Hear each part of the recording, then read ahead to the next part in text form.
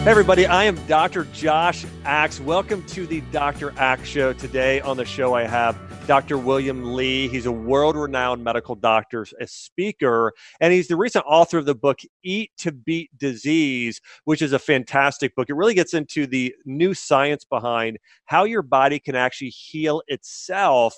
And another amazing thing here about Dr. William Li is that he has been featured on numerous media outlets, and he's also the author of over 100 scientific publications, including things published in the New England Journal of Medicine, the Lancet, and he's been served on faculties such as Harvard Medical. Pretty impressive list here, to say as the least. But we're going to talk about a lot of things today, including how your body can heal itself with food, and talk about how to beat cancer or starve cancer. So Dr. William Li, hey, thanks so much for joining me today. Well, thank you, Dr. Axe. It's a pleasure being on and to have a conversation with you. Awesome. Well, hey, let's go ahead and dive right in. Again, I love the concept of your new book and really supporting the body and healing itself, which is an age-old principle. We know it's talked about in Chinese medicine and Greek medicine, and really allowing your body to heal itself. But give us an overview of kind of, not just in the book, but in terms of your general health philosophy of how we can regain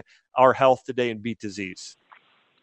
Yeah, well, look, I'm a medical doctor. I'm a physician, internal medicine, and I'm also a research scientist, what we call a vascular biologist. So I've spent years, decades in the lab studying blood vessels. And so I'm kind of the real deal when it comes to, medical science. And when I went to medical school, I was really taught about health, really for maybe a few courses. And then everything else was about disease and what we should do to stamp it out, treat it, cut it, burn it, give chemotherapy or antibiotics. And that's really how, I entered the world of medical practice, is really just waiting for the horse to come out of the barn, which is illness, and then throwing the kitchen sink, ideally, smartly at it, which I still believe in because people do get sick.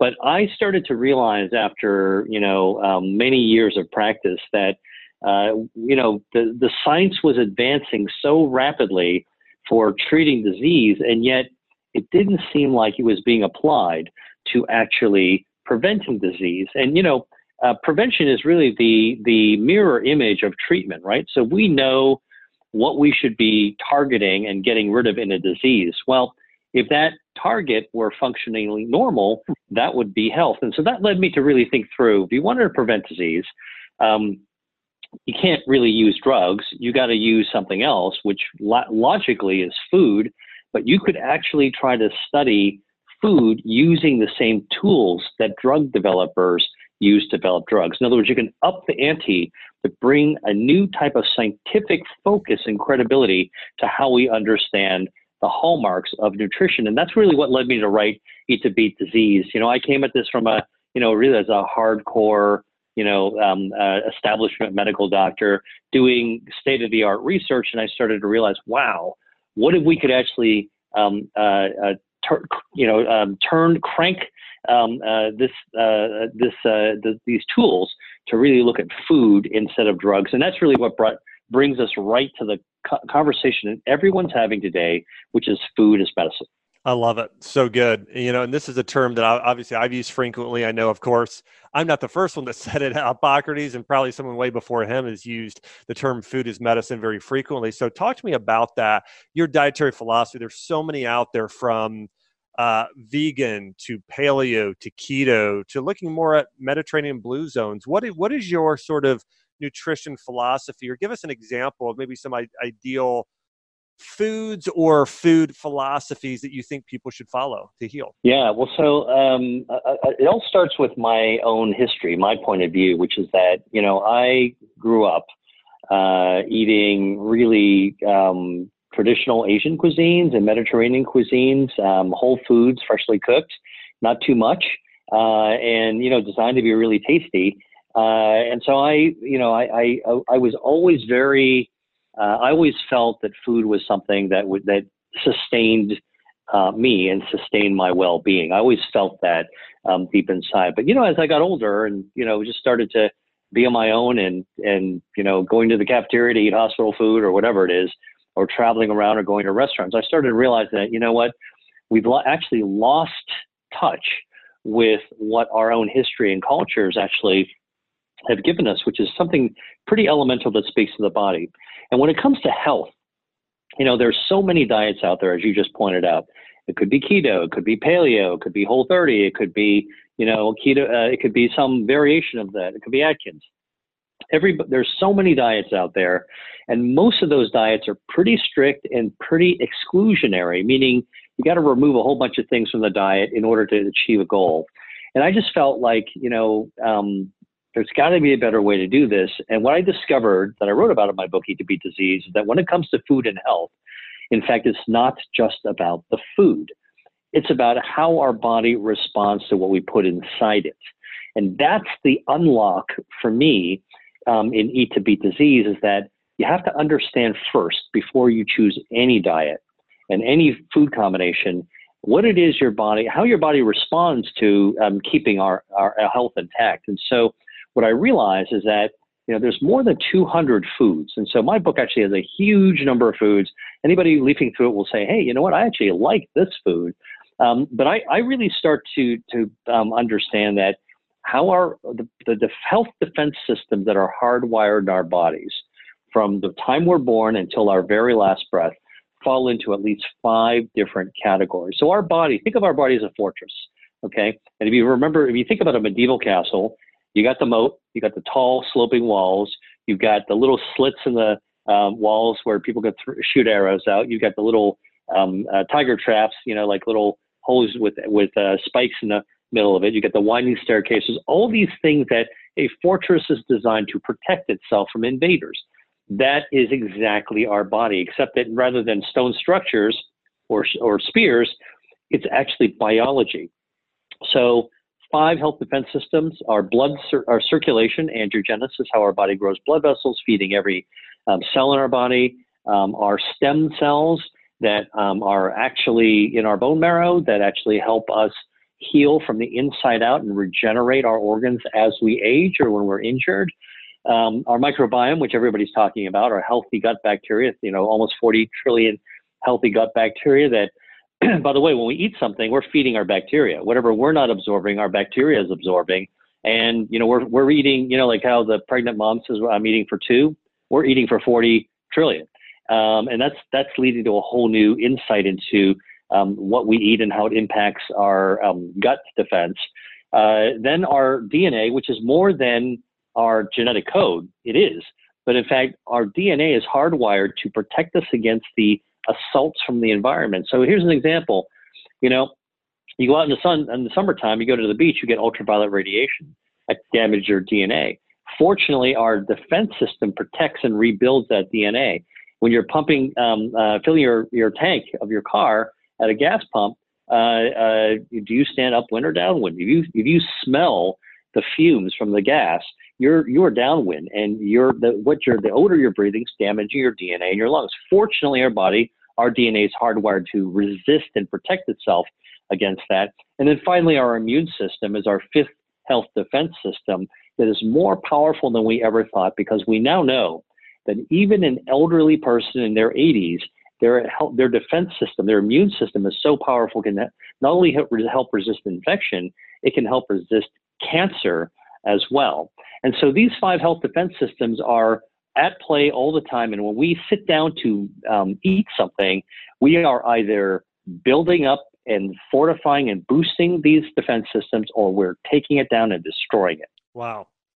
It's very amazing. I love the analogy of our bodies being like a fortress, and sort of how our immune system functions and fights things and protects itself. Man, that's absolutely great. So as we've talked about this in terms of the diet, can you give us some specifics on what are some of these foods? So for the everyday person, what would a diet look like for breakfast? And I know it's going to vary from person to person, but what are the big things that, hey, we've got to get out of our diet? And what are some things that you would say, hey, these are definites that most people should have? Right. Well, so everybody who thinks about food and health according to the traditional ways that have been sort of everywhere for the last few decades, it's about what program should I get into, and what things should I cut out, and what do I need to eat every single day. Well, here's the the news flash, which is good news, which is that there's no one size fits all. It's all about our individual preference, what our bodies seek, what we enjoy. And by the way, the enjoyment's really important, because if you enjoy whatever you enjoy, if you can pick something that's healthy that you enjoy, then you're already ahead of the game, because what you love something that's really healthy. So what I've done in my book is I wrote about 200 foods, and they cover, plant-based foods, seafoods, a whole gamut. I mean, even sweets and wines and beers and teas and coffees and things like that. The great news is that there's a cornucopia of healthy foods that science, hard research says is healthy because they activate our health defense systems. But let me give you a few examples. And one of the things that I love to do is to clear up confusion using science. Remember, I told you, I'm the guy that spent decades in the lab. And so, I remember seeing this lecture once where they showed a picture of, I think, a silver dollar, and the speaker said, showed it and read, "In God we trust," which is what's on the coin, and then he said, "All others bring data." So I'm the bring data guy. All right.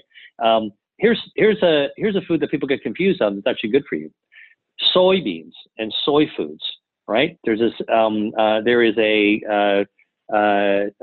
a belief out there that soy is actually dangerous for your health because it can cause breast cancer, and we believe this because there's a plant estrogen in soy that we know is there, and we know that some types of human breast cancers can be activated by human estrogen. And so well-intentioned people said soy estrogens, human estrogens, soy must be bad because estrogen can cause breast cancer, human estrogen can cause breast cancer. Well, guess what? If you're a scientist and you look at soy plant estrogen versus human estrogen, they don't look anything alike. And it turns out that the science shows us that plant estrogens actually can counter the effects of human estrogens. So they actually block human estrogens, almost like a drug does. And so then the question is, if soy isn't dangerous, what's the proof in the pudding? You got to really show it to me. Well, there's a study of 5,000 women who already have breast cancer, and it was studied that those women with breast cancer who actually ate more soy had better survival. They had about a 30% reduced risk of dying from breast cancer. And those who ate more soy were able to decrease their risk of having the cancer come back. Now, how much soy do you need?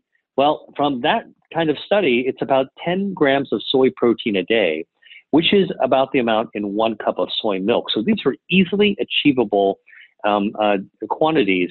And this is, like if you had to study food as medicine and you wore kind of like your hat, which was like a drug developer hat or biotech hat, or just like a hardcore scientist hat, this is how you would break down a drug, only it comes from nature. And this is an example of one: soybeans.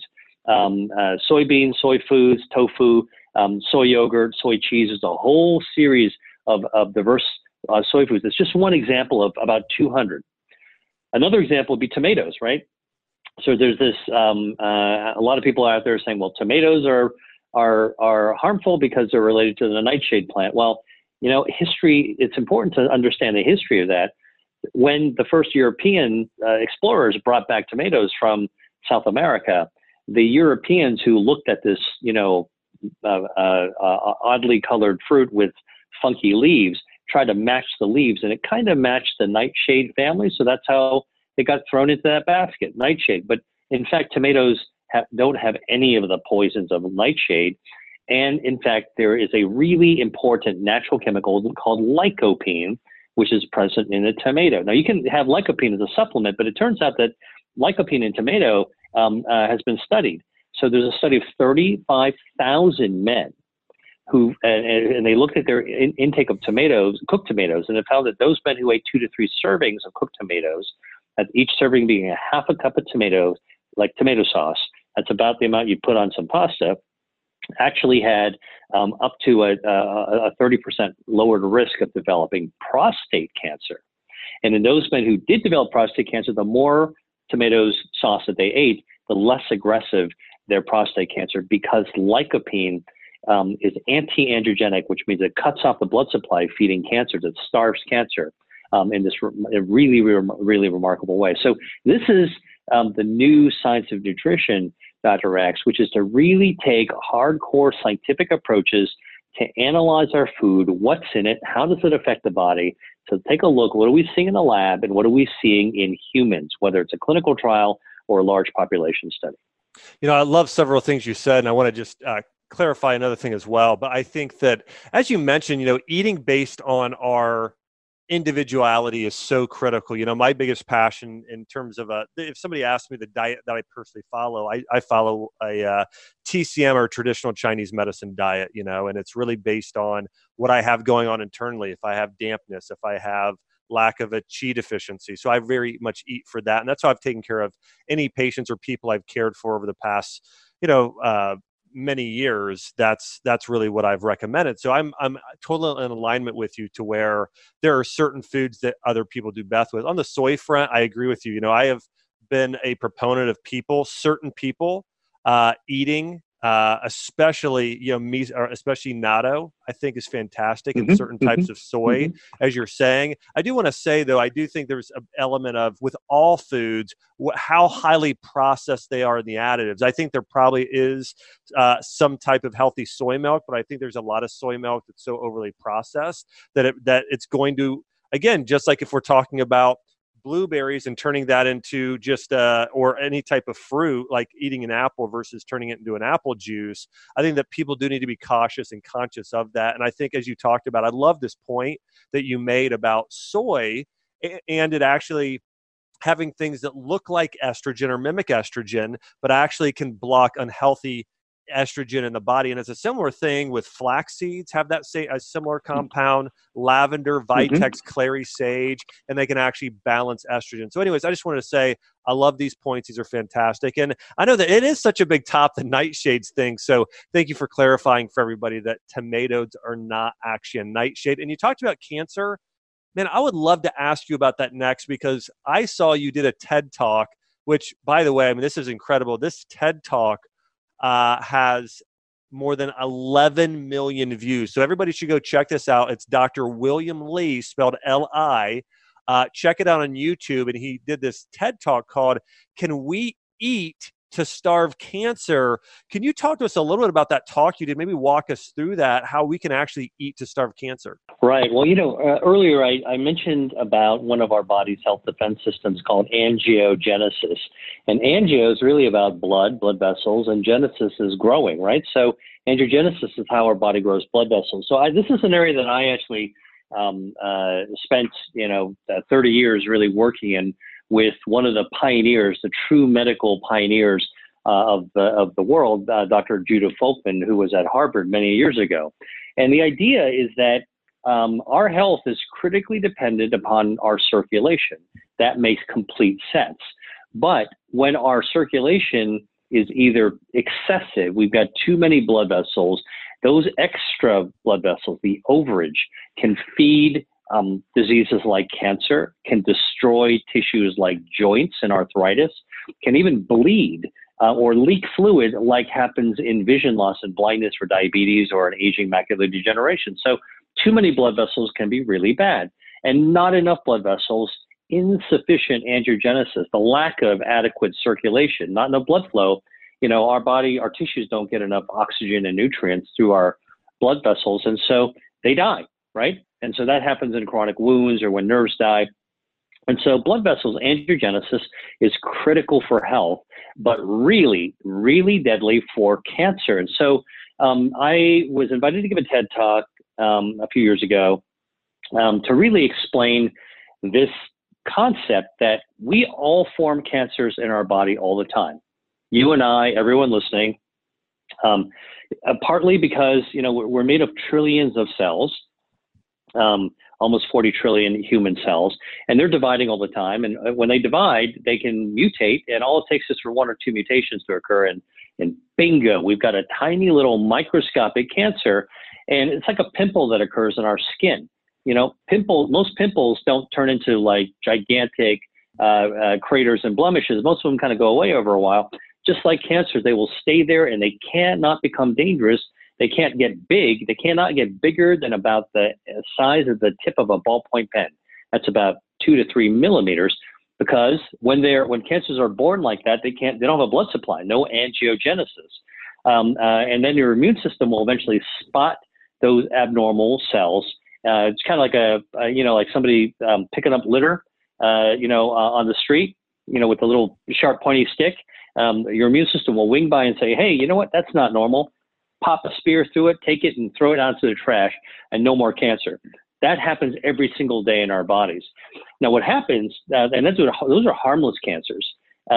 When cancers become dangerous is when those tiny little guys that will never cause a problem somehow find a way to hijack our body's circulation. So they release these proteins called angiogenic factors, and then it stimulates, like a fertilizer, blood vessels to start growing towards the cancer.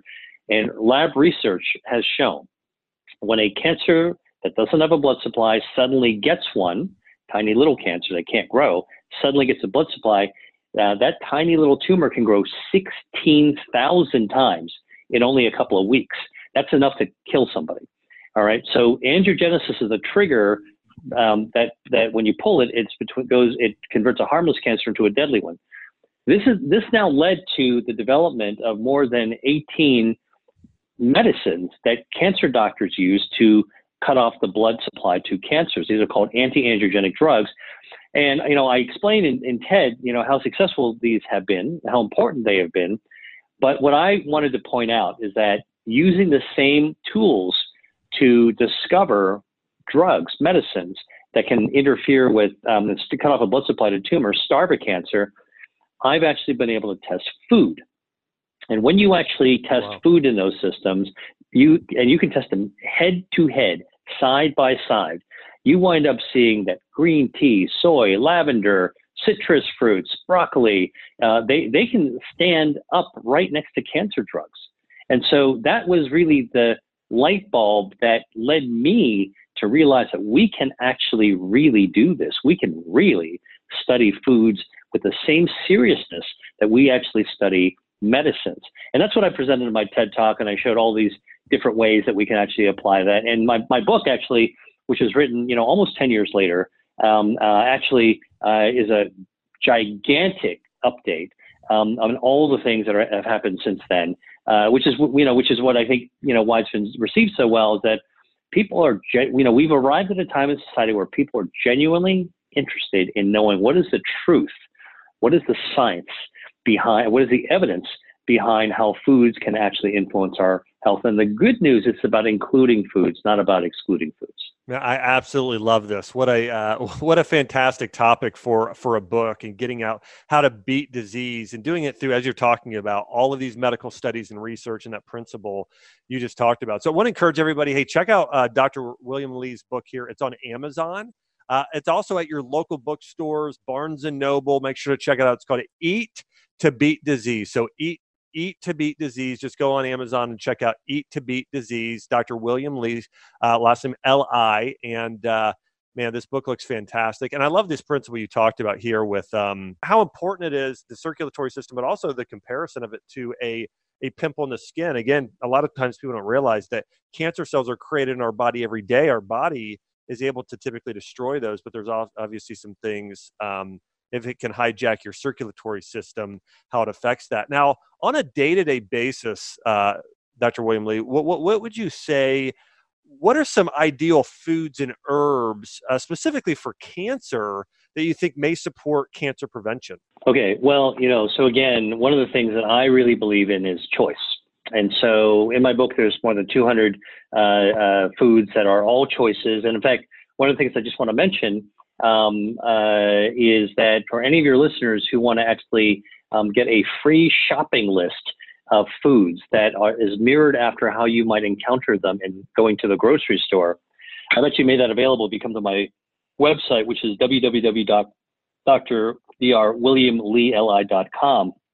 I've made that available so that on a daily basis, people can actually just figure out how to navigate the grocery store to choose among the foods that actually can help fight cancer and other diseases. So what are some really, what are some highlight foods that I think are great cancer fighters? Green tea is definitely one of them. And I love whole leaf green tea. And one of the things that like tips I tell people is you want to drink, probably 2+ cups of green tea a day. People in China and Asia and many people in America now, drink many more cups than that. I probably drink 6 cups of green tea a day when I drink tea. That actually floods our system with natural bioactive chemicals that come from the tea plant that can actually cut off the blood supply to tumors, actually even kill cancer stem cells. And it also protects the blood vessels feeding our heart, circulating in our circulation for our heart as well. So very, very important for cancer fighting is green tea. Soy is another one. We've already talked about that. Another one that's sort of important is actually tree nuts, right? So what are tree nuts? They are pistachios, they're almonds, or cashews, macadamias, they are walnuts. I love walnuts myself. And it turns out that a major study of 700 people that was presented at one of the major cancer meetings, the American Society of Clinical Oncology, showed that people who ate a couple of handfuls of walnuts a day, it's about 15 walnuts, a week, actually had up to a 50% reduction in death if they had stage 3 colon cancer. And if they had their cancer successfully treated, it also markedly decreased the risk of their cancer coming back. And so, a couple of handfuls of nuts as a snack is a really great way to reduce your risk of cancer. So how does a nut work? Well, it turns out that tree nuts also not only have healthy omega-3 fatty acids that can cut off the blood supply feeding cancer cells, anti-angiogenic. Nuts are anti-angiogenic, but they also have insoluble fiber. They're a great source of fiber. So when we eat a nut and we swallow it, the oil gets, the good omega-3s get absorbed in our bloodstream. But then the fiber, and everybody knows nuts kind of, have this fiber C stuff. We swallow that. Our body doesn't absorb that fiber. It, helps digestion for sure. But what we don't actually absorb in our digestion, which is this insoluble fiber, feeds our microbiome, the health defense system, and it activates our immune system. The microbiome activates our immune system, and it cuts up the fiber into these little fragments called small chain fatty acids, and they lower inflammation, which lowers cancer risk. So we can figure out now the mechanisms why some of these foods actually work. And you know what? A lot of people just don't want to get into the science. Like they're like, you know what? I didn't really pay attention to biology when I was in high school, and I don't want to pay attention to it now. It doesn't really matter. Just all you need to know is that they're like nuts are actually good for you. And it's not eating more is better. It's, just sort of eating reasonably. And there's no single food you need to eat all the time. It's eating diversity, mostly plant-based foods, minimal processing, like ultra-processed foods, as you pointed out earlier, is not good for you. And cut down on your meat also reduces your risk of cancer as well. I love it. Now, in your book, how much do you look at? So it sounds like for the majority, this is based on a lot of medical research, which is fantastic. Do you talk about anything about sort of historic eating or other nations or anything like that? Like, is there any sort of research looking at, or is most of the research based on what you're saying, these sort of studies based on, which is fantastic, based on human research? Well, look, here's how I look at this. As a doctor, I understand the science, so I want to make sure that there's like something real there and that's something that makes sense. How do these foods work? It's just like a medicine. At the end of the day, though, when the rubber meets the road, it's really just a work in people, right? So that's why I critically look at, and I put what I mostly wrote about in my book are the evidence that these foods actually are associated with health benefits in actual people. But that said, it's not just about individual foods. Dietary patterns matter as well. The Mediterranean diet, you mentioned a little bit earlier, is a super healthy diet. Anybody who's been to the Mediterranean knows that it's largely plant-based. I mean, vegetables are the centerpiece for most Mediterranean foods, and freshly cooked and cooked in ways that actually reduce the processing. They'll put a lot of stuff in it. It's really just fresh food and diversity across different food groups. Vegetables tend to be seasonal. You add garlic to it. You add herbs like rosemary and thyme and basil. these herbs are all contain sort of they're Mother Nature's pharmacy, because they actually contain these natural bioactives that act on and activate the cells in our health defense systems. And over thousands of years, the patterns of eating, like the Mediterranean diet and the Asian diet, have been tempered by the wisdom of the millennia, of sort of what patterns tend to make the most sense, like taste great, seasonal, and also are associated with health. And that's one of the, that innate historical understanding. Our culture, our history informs us who we are. I think that after the 1950s, with the advent of, highly processed food and the industrialization of our food system, all of us in America started to lose touch with what we ate. And so it just became packaged and advertised, and, whatever appealed to us, was something that people ate. And we're now beginning to wake up, I think, as a nation, as a society, that, we need to go back to basics and so what people are doing now is rediscovering food patterns, rediscovering fresh foods. It's not a new discovery, it's rediscovery. I love it. That's so good. Hey guys, Dr. Axe here. If you're someone who's looking to transform the health of your skin, your gut, and actually hit your weight loss goals, I'm so excited to share my new book with you. It's called The Collagen Diet. This book will teach you how collagen helps you maintain and transform every area of your body, especially your hormones, your skin, and your metabolism and gut health. Also, I have a 28-day plan to transform your health. It comes with over 70 delicious recipes, a supplement guide, and goes into ancient remedies to heal. And hey, if you've already purchased the Collagen Diet, thanks for being on mission with me. And hey, please, and I'd appreciate it if you go on Amazon.com and leave your review. Thanks again.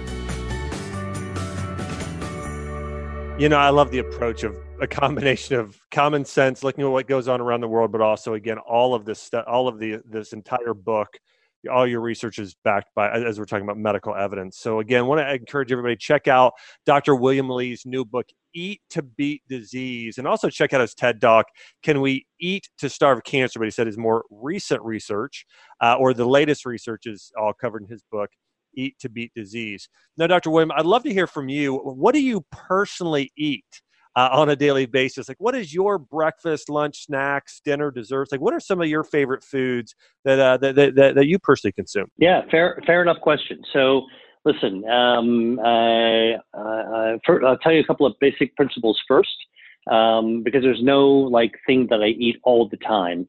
I go for diversity, but I will tell you some general principles first. I try to minimize the amount of meat that I eat. I'm not a vegan, and I will eat meat occasionally, but I minimize it. And when I wake up in the morning, the first thing I do is I will reach for either green tea or I will reach for coffee.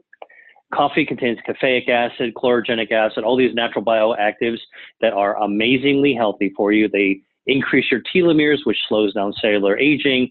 They're anti-angiogenic, so they cut off the blood supply feeding cancers, and they make our blood vessels actually healthier, and they lower the risk of dementia. So sort of, that's kind of like the wish list of what anybody can actually want. And so coffee is good. Oh, by the way, something I did mention earlier about tea, but it also applies to coffee, is do not go for the decaffeinated versions.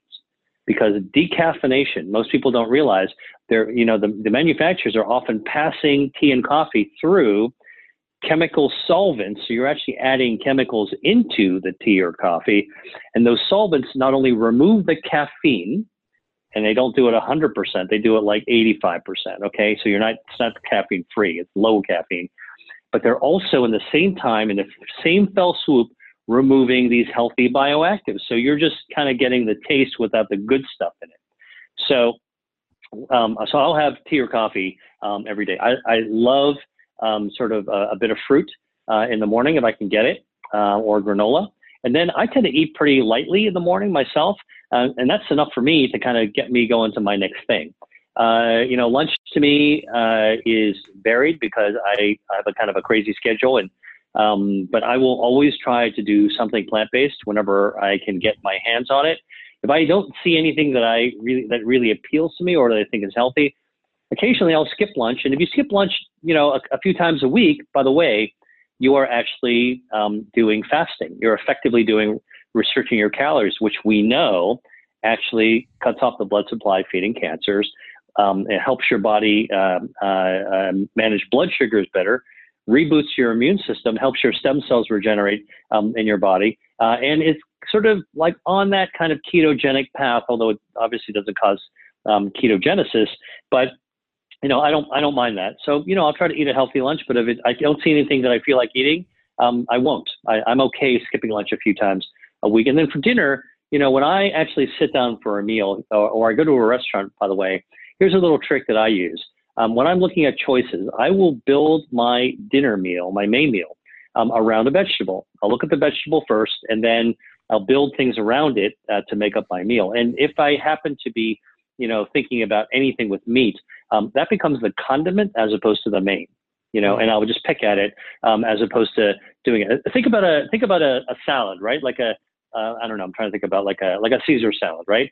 Mostly vegetables, some tomatoes and carrots and other good things. And you know what? There might be a little egg in it, and some people cut up some chicken or whatever it is, or tuna or anchovies. And like that's my whole philosophy. Like every meal that I prepare, I use that kind of Caesar salad mentality, minus the the heavy dressing, by the way. And that's I think that's a navigational tip I might tell your listeners to use. Think about a Caesar salad, which is mostly vegetables, and then you're adding stuff to it to make it taste good. Man, I love this. It's fantastic. It's a great way to put it. I mean, I think for a lot of people, the meat is the center, versus where you're saying, hey, let's go vegetable heavies, vegetable first, and have the meat as more of the side dish, which I think is great advice for a lot of people, especially as we're talking about beating cancer naturally. It's so good. Well, Dr. William Li, I want to say, any last words of advice for people? Let's say somebody is saying, okay, I've got a health concern, I've got a health issue. Where do I start? Where are some things I can start doing today? Or if there's one big thing or two big things, what's something somebody can do starting right now? Yeah, well, I'll give you some kind of like high level things. I mean, number one, if you are actually dealing with a disease, make sure that you're plugged in with a really good doctor with a health system like that. You can't substitute that if you're dealing with illness, number one, because you can't eat most diseases away. You got to deal with it. Number two, but the health system is really only what you do when you go to the doctor's office or the hospital. Everything else about healthcare happens in your home every day between doctor's office visits. And that's what's missing in our healthcare system. So what I would say is, the second thing that you can do is like, take charge. It's kind of like raising kids or having a dog. You got to take care of it yourself. So that's where you can actually make good food choices. When you make a food choice, it's not about extreme. It's actually about reasonableness. But when you're making a food choice, what I would say is think about how your body defends itself against the disease that you have. And so in my book, I talk about inflammation and autoimmune diseases and cancer and cardiovascular disease and obesity and diabetes and dementia. I mean, all the things that we're all, kind of afraid of and struggling with and, are trying to minimize our risks for. It's all in the book, foods that you can actually choose to combat that. So, explore that idea by understanding what you're afraid of, and then choose from, this cornucopia, this like long list of foods that can be good. But I will tell you some other general rules. Look, don't stress about your diet. Do not make, because stress actually makes every disease worse. You got a heart disease, stress about what you eat makes your blood pressure go up, which is worse for your heart. If you've got cancer, stress actually makes a tumor grow faster, by the way, because it suppresses your immune system and it causes blood vessels to actually grow to feed the cancer. When you're stressed, you actually change your microbiome, which is trying to lower inflammation in your body. So there's nothing good about being stressed about your diet. And if there's one thing that I actually really want your listeners and my readers to understand is that, look, if you actually are comfortable about thinking about how your body normally defends itself against disease, like how it tries to stay healthy, and you feed those defenses, you don't have to stress because you can choose from a lot of different kinds of food. And I think that actually is really the secret to lowering your stress is you can choose wisely and start with the things that you already enjoy. Man, I absolutely love it. I love too that you're meeting people where they're at with this diet as well. And so you're removing some of the complexity and saying, hey, here's a giant list of 200 things that you can eat that can help your body get in that position where it can heal itself. I want to encourage you guys, check out Dr. William Li's new book. It's called Eat to Beat Disease. You can find it at Amazon, Barnes & Noble, and local bookstores all across the country. And I want to say, Dr. William Li, hey, thanks so much for joining me on the show today. Well, thank you, Dr. Axe. It's a pleasure speaking with you. I really enjoyed it. Awesome. Hey, thanks again. Hey, thanks everybody for listening. Check out the new book, Eat to Beat Disease, and I'll see you next week. Hey guys, thanks so much for tuning into this week's episode. Is there a specific question or health topic you want me to cover? Hey, I would love to hear from you. Do this for me. Record a voice memo with your question and head over to draxe.com/podcast to upload the recording, and I'll select several to answer live on the show. And if you're loving this podcast, head over to Apple Podcasts to subscribe and leave a 5-star review. Thanks so much for being on mission with me. See you next week. This podcast is for information purposes only. Statements and views expressed in this podcast are not medical advice and have not been evaluated by the Food and Drug Administration. Opinions of guests are their own, and this podcast does not endorse or accept responsibility for statements made by guests. In some cases, individuals on this podcast may have a direct or indirect financial interest in products or services referred to herein.